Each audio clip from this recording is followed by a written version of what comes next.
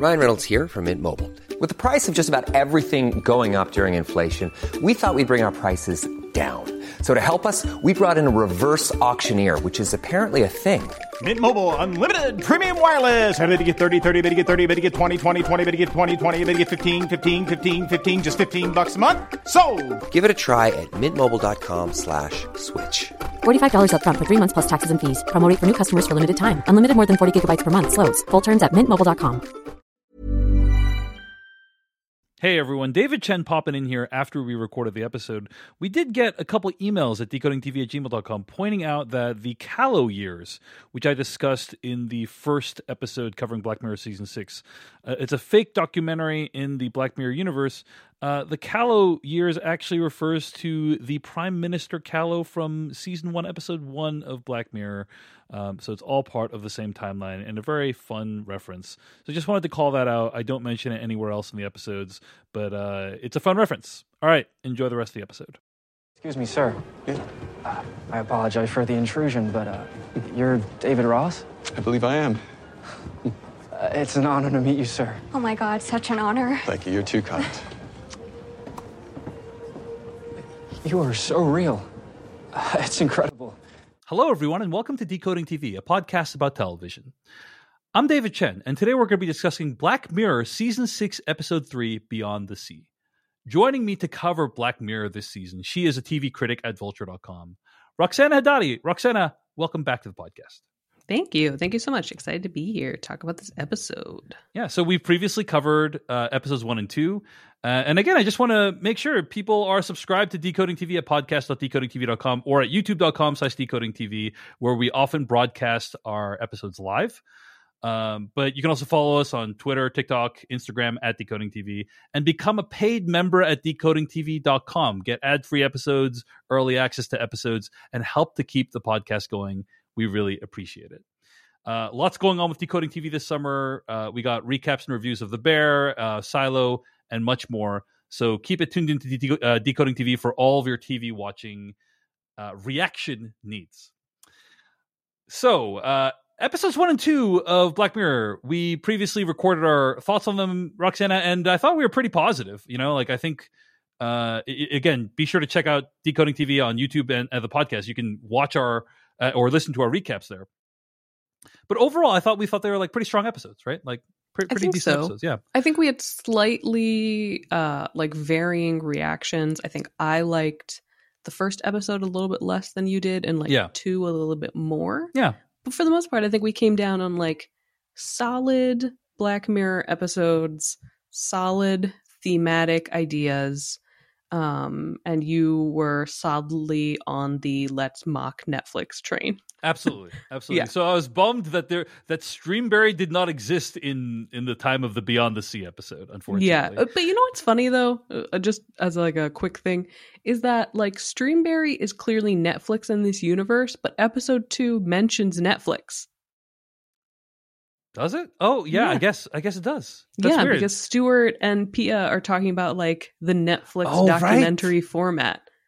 Yeah. That's weird that Netflix exists in the same universe as Streamberry.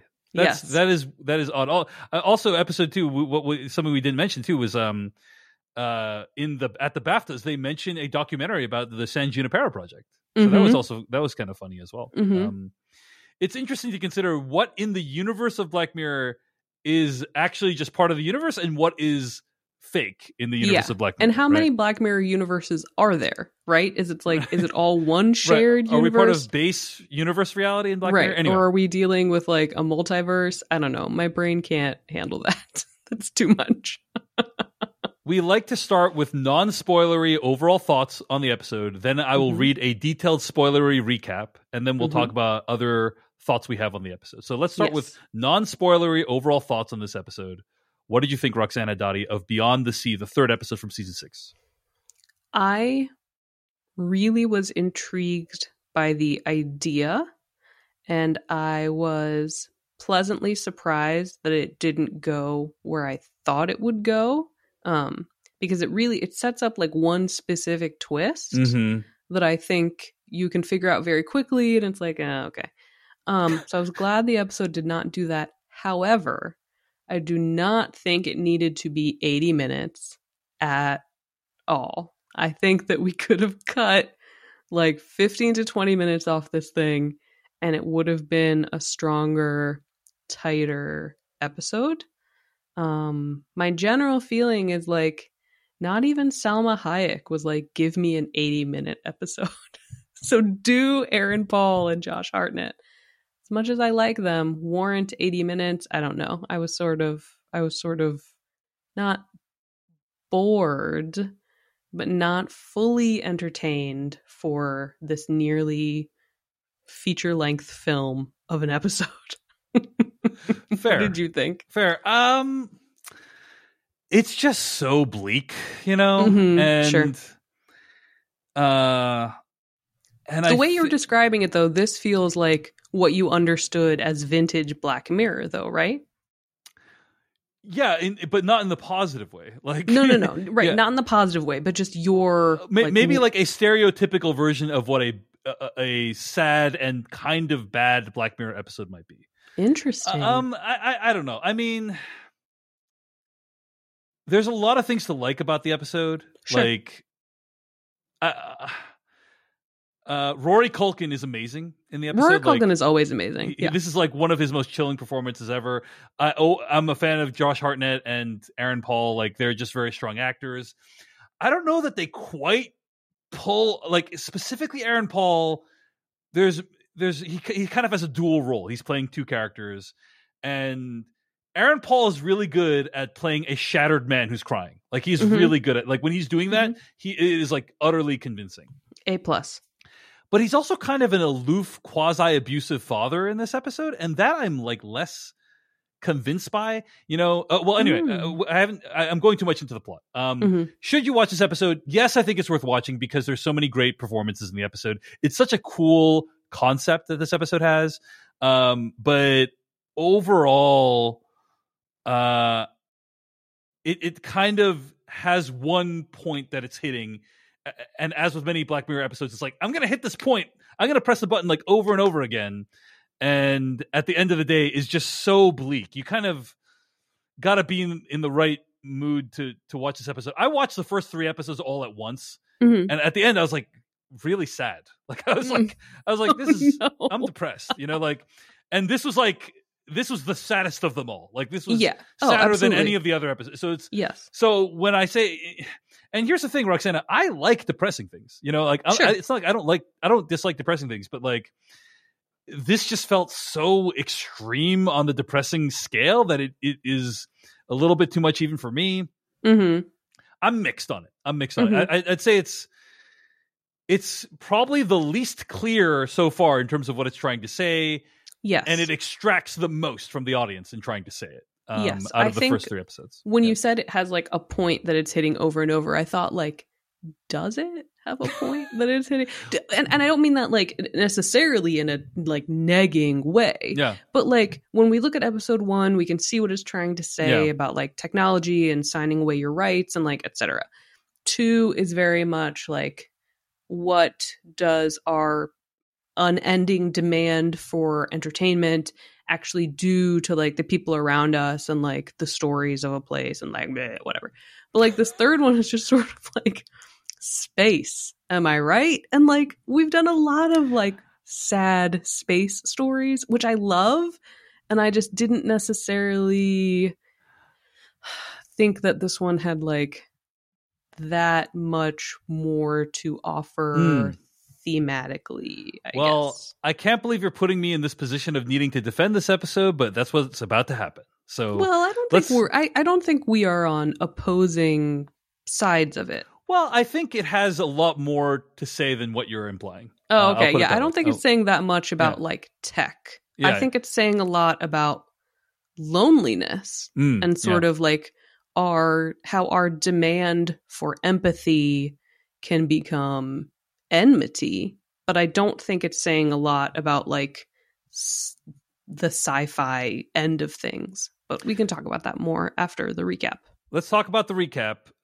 So in an alternate version of 1969, alternate universe version of 1969. Cliff, who's played by Aaron Paul, and David, who's played by Josh Hartnett, are astronauts in the middle of an important 6-year mission. In order to pass the time in space, they're able to beam their consciousness down to Earth and live life in a robotic replica, spending time with their families and enjoying the comforts of Earth.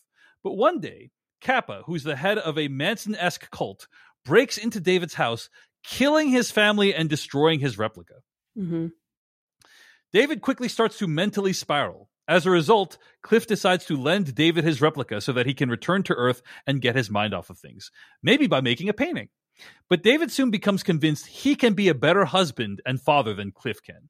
Cliff forbids David from using his replica again, but David tricks Cliff to get him outside the spaceship.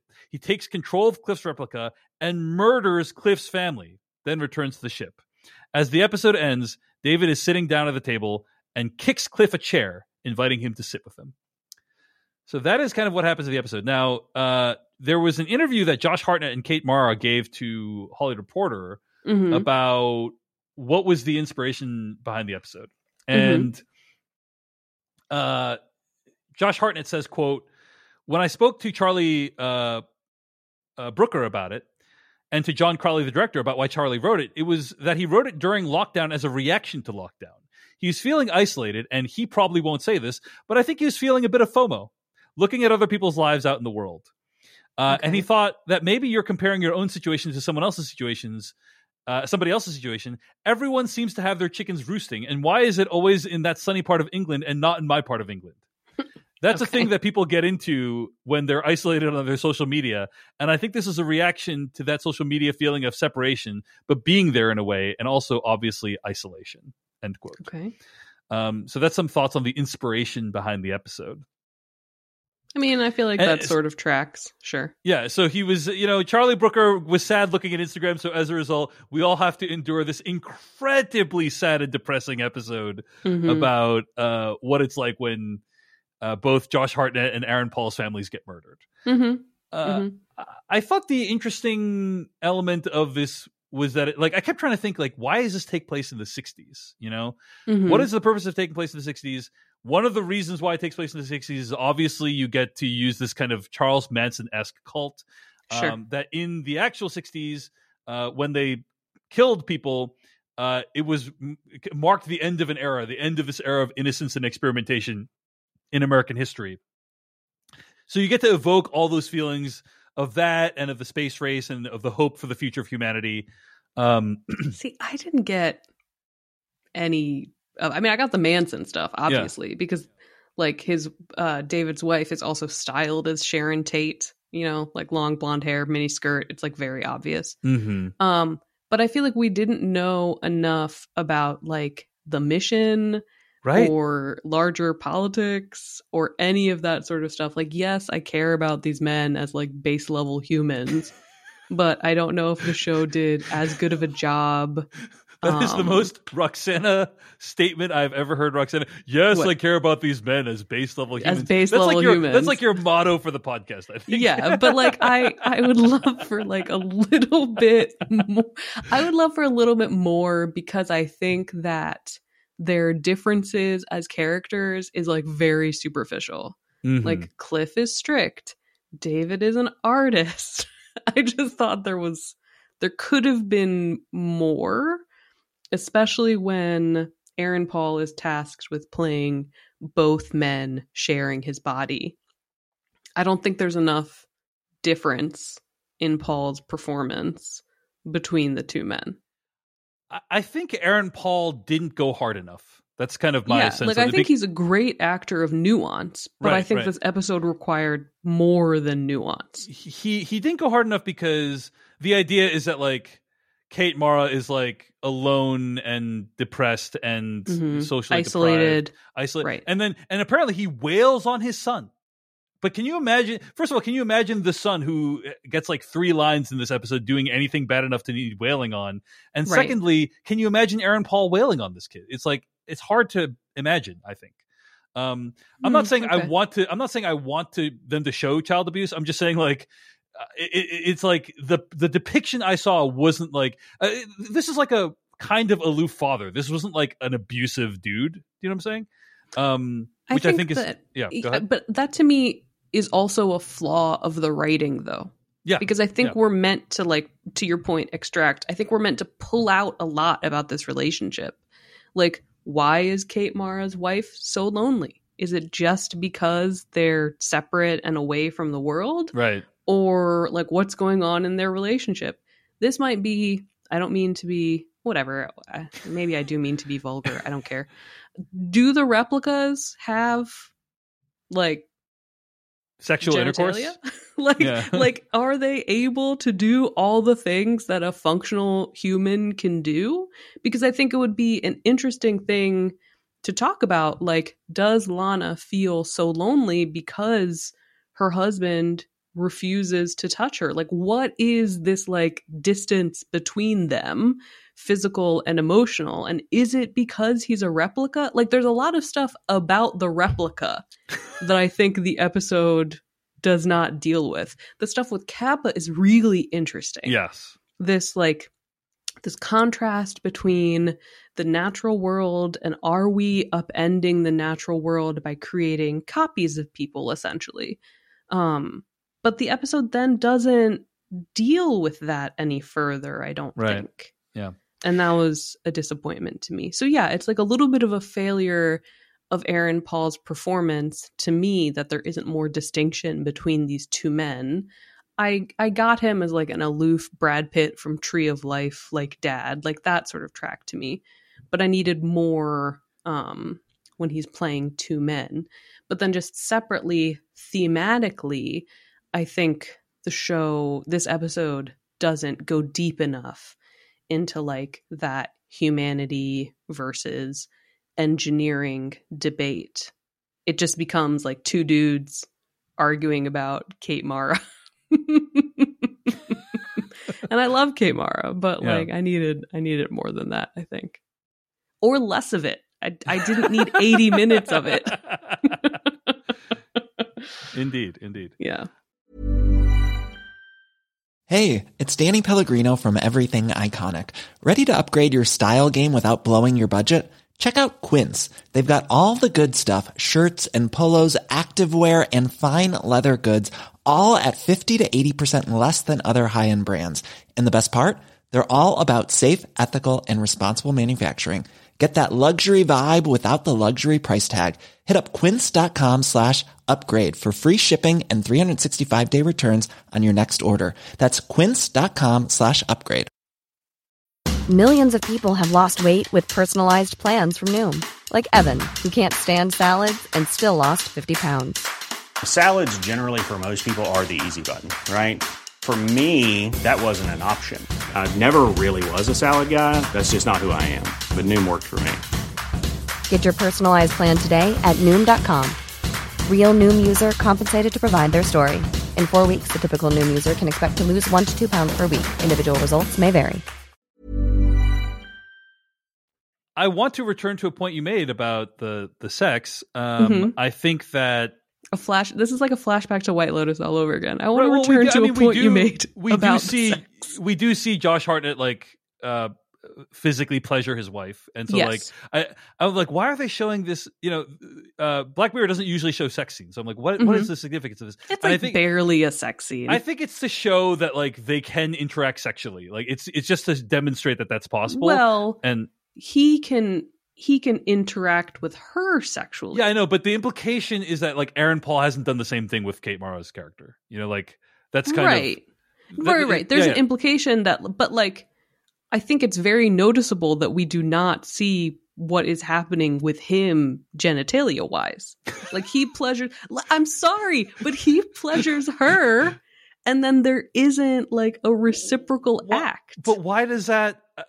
Okay, the point I'm making is you raise the critique. You're like, hey, the show doesn't make clear what's going on under the belt with these characters, and I'm like, I agree that the show does a poor job of explaining a lot of things in this episode. Why does it matter? But the fundamental point of David's wife in the episode is able to like engage with David sexually, and Cliff's wife is not able to. that point has been made by the episode. Like they put this scene with Josh Hartnett's character and his wife just to make that point. So for me, it was sufficient. So like, I think it makes the point that like David and his wife are sexually closer than Cliff and his wife. Yes. But to me, it doesn't make the point of what is the baggage of being a replica. Is there baggage to being a replica? That I agree with. Is like, is there any disconnect between like does inhabiting your replica take something away from you, or do you need to bring something extra? You know, like I agree that is like basically completely unexplored in this in this episode. They suggest that Cliff is like religious. So like, is there some religious element to like him not wanting his replica to touch his wife? Like they they only hug like one time. So I think there's like, I think my point more so is like sex is a physical act. It is an act of like humanity and intimacy. And I think in an episode that clearly feels interested in humanity and intimacy, I'm not saying I like wanted a sex scene. I'm just saying I think there are themes that Kappa's character raises about like what is natural versus what is unnatural that I think the episode could have done more with if we understood more of like Cliff's aversion to his wife. If it's just that he's like, to your point, if he's just like an aloof dad and like a distant husband, like that's fine. But I don't think the episode makes clear what his motivations or lack of motivations are. There's a lot of like backstory that this episode does not provide that I think would have been more interesting than just David becomes obsessed with Cliff's family life and like wants it for himself. It really relies on shorthand for you to fill the, you know, Cliff prays. He's an outdoor guy. He's kind of a more conservative dude. David paints and is more cosmopolitan, you know, like lives in the city, and it's just kind of like, or it lives in the suburbs, whatever. Like, it kind of lives just in California, regardless, lives in California. And it kind of relies on, it's like, we're going to provide you these cues and you're going to have to fill in the rest by yourself. Yes. So whether it's successful or not, you know, you'll have to decide. But, so one of the things that I think the episode is about, to the extent the episode is about anything, right? Oh, by the way, one of the reasons I think it's set in 1969 is it's so weird to contemplate a universe where, like, this is not, you know, Man in the High Castle, where it's like present day, but the Nazis won. It's like, it's 1969, but they have this technology that literally is mind-blowing if it was introduced today in our world. Like the idea that you could beam your consciousness to another thing and like Brandon Cronenberg's Possessor style, like take control of another body. Like it just, it's weird because then you're like, well, what other technology do they have? You know, like apparently they have these spaceships that can go through space and are traveling to whatever. But it makes it hard to really imagine. And I will say this, Roxana, at the beginning of the pandemic, how much do you think one of these replicas cost the United States government? in present day dollars, like let's say this is a present day project. Let's not account for inflation, but I'm going to guess $1 billion. I'm going to just say $1 billion per replica. I don't know how much are like those fighter jets. Aren't they like a lot? Yeah, I feel like this is less than a fighter jet. Really? Yeah. Really? The smaller things are, the more expensive they are. A single F-22 Raptor is approximately $143 million. Yeah, so I was going to guess 100 million. Okay, for these dudes. Fair enough. I mean, I'm not going to fight with you about this. Right. Let's say it's $100 million. Look, right? If they don't have to make genitalia, I'm guessing that it's not that high. Okay, I'm sorry. With genitalia, that adds another. With 50 genitalia, we're adding cost. That adds a 50 mil onto the price tag. Yes. So. I'm sorry. Can I make one more point? How do they not have a backup? Right? Like, wouldn't you have a backup of these bodies? To quote Contact, let me introduce you to the first rule of government spending. Why buy one when you can have two at twice the price? You know? And you'd imagine that they would have some kind of redundancy. But let's say one of these replicas cost $100 million. Okay. I was very fortunate at the beginning of the pandemic. I was able to buy a gaming PC. I also have a separate office where I record all my like a lot of my podcasts. That's where I'm broadcasting live from right now, right? And so I stored this gaming PC with this nice graphics card in my office, and I have a camera pointed right at it. Mm-hmm. Right, so like when I'm not here, I can always just boop, check in on it. Mm-hmm. This gaming PC costs probably 1,000 times less. No, 100,000 times less than one of these replicas does. Mm-hmm. Right, even using your metric. Mm-hmm. But I check in on my gaming PC like all the time, using like more often than these people checked in on their replica. Mm-hmm. That part of the episode made absolutely no sense at all. Like, you mean like why wouldn't Cliff in space watch what David was doing with his body on Earth? I just think it's completely like when astronauts go to space, like every component of their person is monitored closely. Like, right. I remember watching Apollo 13 and Tom Hanks talking about how like there's like sensors that like detect how his kidneys are doing and what his blood pressure is at all times. So the idea that they would just let these replicas like wander around, not monitor them, not protect them at all. Okay, so you mean like you would want like government monitoring of the replicas of both the replicas and the people. Yeah, like it just makes it. Yeah, I think that's fair. Now, maybe they're like off in space and unreachable by the government, but that makes no sense because they're beaming their consciousness down to Earth. So, so you're saying they should have had a security detail. Yes. Like there should have been like Secret Service at the door that would not have allowed Kappa and the like Manson gang to make it inside. I think that's fair. I'm saying it makes no sense that every decision and action that is taken by both the humans and the replicas are not monitored at all times. Okay. That doesn't make any sense to me. But whatever. Rant over. I don't want to spend all the episode. Like you have to basically you have to accept this extremely odd premise in order to move forward to the episode. Yes. I think to the extent the episode's about anything, Roxana, a significant part of it is about toxic masculinity and about like the possessiveness of men.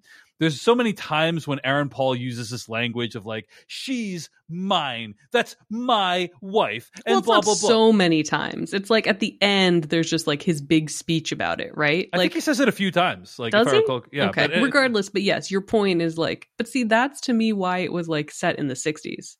Because I thought it was easier to have this sort of like toxic masculinity discussion. Yeah, it is more plausible in mid-century that an astronaut would be that possessive of their wife in the 60s. But, you know, I hate to say it, Roxana, but like there's a major political party in the United States that wants to kind of bring us back to those days. So like it's not like a completely out of nowhere idea that like there's this idea. I just watched Shiny Happy People on Prime Video. You know, there's a huge portion of the electorate that believes that women should be subservient to men in the household and these kinds of things. And I think like Cliff's character like really subscribes to that concept. And I think we're meant to believe that like these men's possessiveness is what leads to the tragic outcome at the end of the episode. What do you think? I don't know if I totally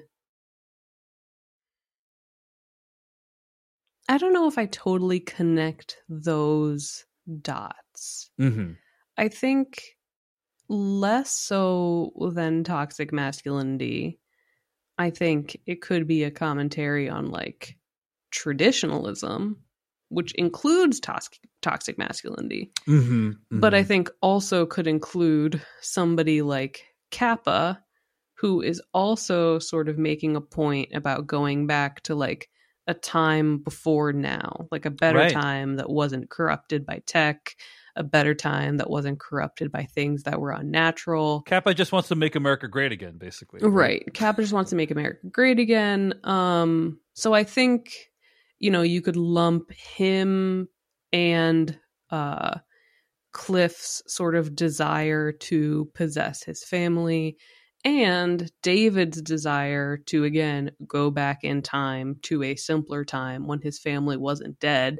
I mean, I suppose you could make all of those thematic links, but I think it's a flaw of the episode that I feel like we really have to stretch for that. You know, like I think that there was a lot more this episode could have done with the questions that Kappa raises, and ultimately it just becomes like this grapple between these two men. And finally, I think, you know, I do think that David killing Cliff's family so that Cliff can finally understand what he went through is a good pivot. Like, I am glad that it wasn't David somehow killing Cliff to take over his body and his family. Like, that would not have made sense in a spaceship that needs two people to run. That's where I thought it was going, is like there's a final shot at the end where it's like, oh, it's actually David and Cliff's body. You know, like that's where you think it's going. I'm glad it wasn't like an us ending. But then on the flip, to your point about like practicality, why wouldn't you send the replicas to space? Why did you send the humans to space? Why wouldn't you send the replicas there? But seriously, so then like if the humans are on Earth, like the astronauts on Earth can do these things remotely, like why wouldn't you have that be the setup? What if this entire thing is a commentary on remote work and the evils of remote work? It's so true. It's so dehumanizing, right? Yes. Oh, by the way, one other reason why I think it was set in 1969, the entertainment options were different, right? Because like I think if there was a Streamberry, if there was iPhones, you know, like Kate Mara's character probably would be less bored. Josh Hartnett on the spaceship would be less bored, you know. Sure. And loneliness and isolation and not have anything to do is like a core part of the episode. So anyway, I think it's like, for the most part, I understand why they said it in the 1960s, but it also introduces a ton of questions that the episode's not able to answer, including the ones you just identified about, like, why are they... It's like Armageddon. Why are you training drillers to be astronauts instead of the other way around? You know, it doesn't make very much all of those things. It falls apart under even the slightest of scrutiny. But yeah, I do think it is Josh Hartnett's like...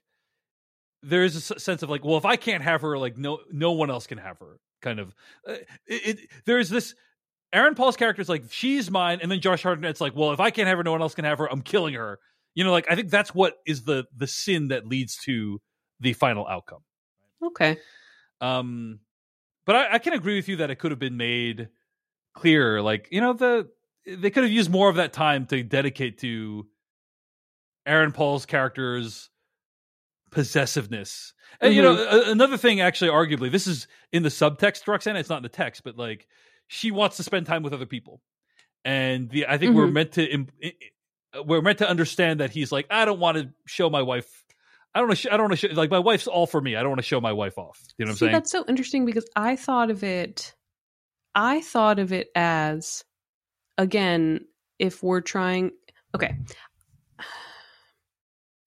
So much of like the astronaut stuff I thought was about like this desire to be known and to have your experiences be the same.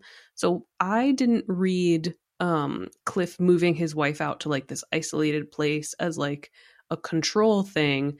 I thought of it as, if I have to be isolated in space and be alone, then you also have to be isolated in this far off place. So you understand what I'm feeling and I understand what you're feeling, and we're on the same page. And yes, there is like absolutely a possessive, like toxic masculinity quality of that.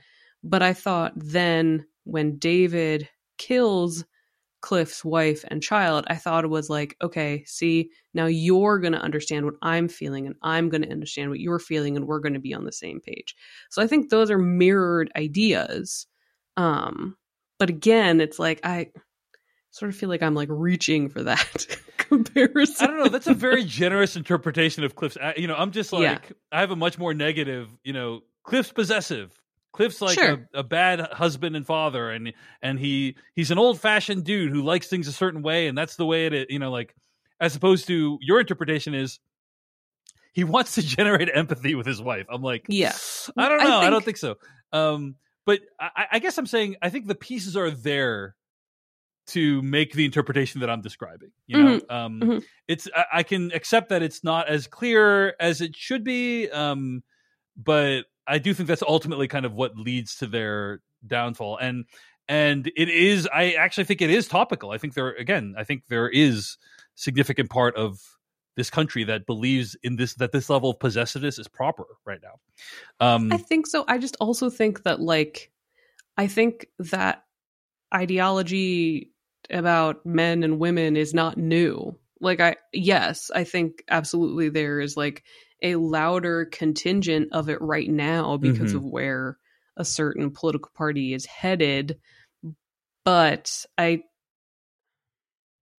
think it's like topical all the time, I guess. Like, I don't think it's more topical now. Sure. Like, I don't think Black Mirror is like cracking the code on anything. I just think it's like, this is like a fair observation that could work, unfortunately, in like any American decade. Let's talk briefly about the ending of the episode. You know, I thought it was an interesting ending where Cliff kicks him this chair and then David kicks him this chair and Cliff needs to decide what he's going to do. And we don't see what he decides. Right. And I just thought it was like, hey, kind of a cool, ambiguous way to end the episode of like, you can either kill me and we both die, or you can take a seat, like join me in my loneliness because now you finally understand what it's like to be. Yeah. Right? It's very much like I thought it was very much the join me. Like, now you finally understand what I'm feeling. Now we both have like a seat at this awful table. Yeah. And one of us doesn't have, you know, like we're like, this is like return to baseline, right? It's just a new baseline. Yeah. So like I liked that sense of it. I just, again, like, is the American government just gonna let them be up there? Well, there's apparently no other than I think David watching the funeral, there's like no intervention on the government's part about anything that's going on. Yeah, Cliff at one point mentions like complaining, or I think it's 2 points. At one point he mentions like complaining about the faulty systems to someone, and then at another point he does specifically name drop, I think, like HQ. Yeah. But yeah, very little oversight, very little intervention. What's their mission? Who knows? Who can say? The outside the spaceship, the space scenes were like pretty well done. You know, like it looked convincing. But I think at the end of this, it's like, when I think of what the takeaway from this episode is, I do feel like it's kind of weak. You know, like I think I'm on your side of the fence. It's like, okay, don't be too possessive of your wife. I get that's. Like, I guess sure. You know, in my opinion, you don't even get that message. That's fine. But then it's like, or else if you are, you're gonna end up in a worse place than you were, like where you're killing people. But like, what is? You know, I'm just like, I think it's a message of like, don't let loneliness like overtake you, or don't lose your empathy. You know, don't lose empathy. Don't let loneliness and isolation overtake you. Don't give in to that. Maybe, you know, like, I don't know.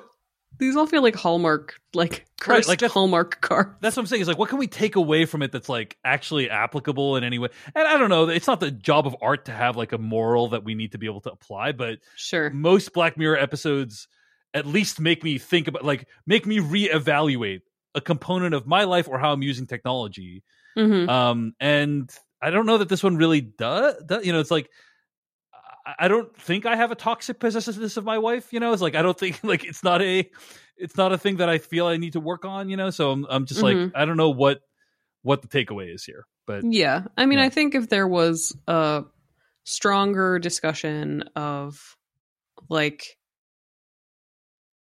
what is quote unquote unnatural and what is like taking science too far, and what are the potential downsides of creating like a secondary version of humanity, all that stuff like could be interesting. I mean, you could get into like a Blade Runner like replicant discussion, like how human is human.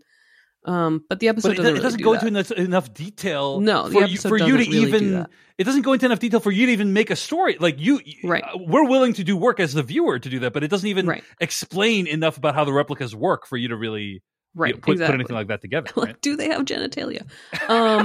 So yeah, like I don't know. I don't know if there is a takeaway. I mean, is the takeaway that empathy is itself toxic? You know, that David's desire to be known is what causes him to kill Cliff's family, that Cliff's desire to be known is what curses his wife to this very lonely existence.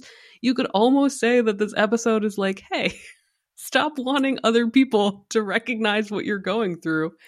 Which, yeah, that is a bleaker Black Mirror ending than most. Yeah, So- I mean, it seems like everything is bad, right? Like, the Rory Culkin character who wants to turn back, he's like, this is unnatural. Let's go back to the way it was. Cliff's traditional way of like raising a family on a kind of farmstead home has its own downsides because he ends up really isolated and aloof. And but the technology is also bad because it enables David to go back and murder Cliff's family. It's just like, what is good about what is redeemable about any of this? You know, I don't it's hard for me to figure out. I don't know. So- I don't think we know enough about the tech to make a decision either way though, right? Yeah. So Yeah. so it's like, I don't know. It feels like a muddled episode that has like some good performances within it. We haven't really talked about Kate Mara. I like Kate Mara as an actress. I think she does a good She's job great, here. but I think it's a her pretty thankless role. confrontation, her confrontation of David in Cliff's body where she rejects him, I think is really strong. Yeah. I mean, I do think the Kappa scene is the strongest. It's of the really episode. frightening. It's very terrifying. It's very disturbing and very frightening. And I think the camera work there is really strong as we sort of mimic David and going like in and out of consciousness as he sees what's happening to his family. Cutting the hand off is good. All of that stuff is like really promising. Yeah. And then the episode sort of takes this hard turn into infidelity. What are your thoughts? And I just am not as interested. The whole scene with the Kappa is just like, you know, they're leaving this incredibly valuable government asset unguarded. Like, right. I was so expecting Josh Hartnett to push a button and like people come rushing in, and it's like, okay, whatever. Yeah. But there's a lot of good stuff about the episode. At the end of the day, it's very bleak assessment of humanity, very depressing, and kind of like when people think of like a bad Black Mirror episode, I think they think of an episode kind of like this in some ways, of like, look at what terrible horrors technology enables. But it's great to see these like actors of this caliber doing it, you know, doing this work, and I do support that. So it's great to see Josh Hartnett, I think is what you're telling me. Is that 100%. That's what's happening? 100%. It's great to see Josh. I liked seeing Rory Culkin play another religious weirdo because he was so great in Under the Banner of Heaven. Yeah. I was glad to see him here. But yeah, so far for me, probably the overall weakest episode of the season so far. The best idea, well, not the best, but some of the most intriguing ideas with some of the most like unfulfilling execution. Yeah. I think like in terms of looks, it's a very beautiful looking episode. Like, sure. Every setting is captured really well, you know? So there's a lot of, technically it's a very good episode. Acting is a very good episode, but yeah, just the weakness here is in the script, I think. So, all right, that's going to bring us to the end of this week's Decoding TV. Be sure to follow Decoding TV on YouTube, Instagram, Twitter, TikTok at Decoding TV. And we will be covering the final 2 Black Mirror episodes in the near future. So subscribe at podcast.decodingtv.com to make sure you are kept up, and support this podcast at decodingtv.com. Become a paid member. It would really help us out. Roxana Hadadi, where can people find more of your work on the internet? You can find me at Vulture. That's it. All right. Check her out there. Really appreciate her joining us for this series of episodes. It's been an absolute pleasure, and looking forward to the final couple of episodes here on Decoding TV. Until then, goodbye. Bye. Why don't more infant formula companies use organic, grass-fed whole milk instead of skim? Why don't more infant formula companies use the latest breast milk science? Why don't more infant formula companies run their own clinical trials? Why don't more infant formula companies use more of the proteins found in breast milk? Why don't more infant formula companies have their own factories instead of outsourcing their manufacturing? We wondered the same thing. So we made ByHeart, a better formula for formula. Learn more at byheart.com.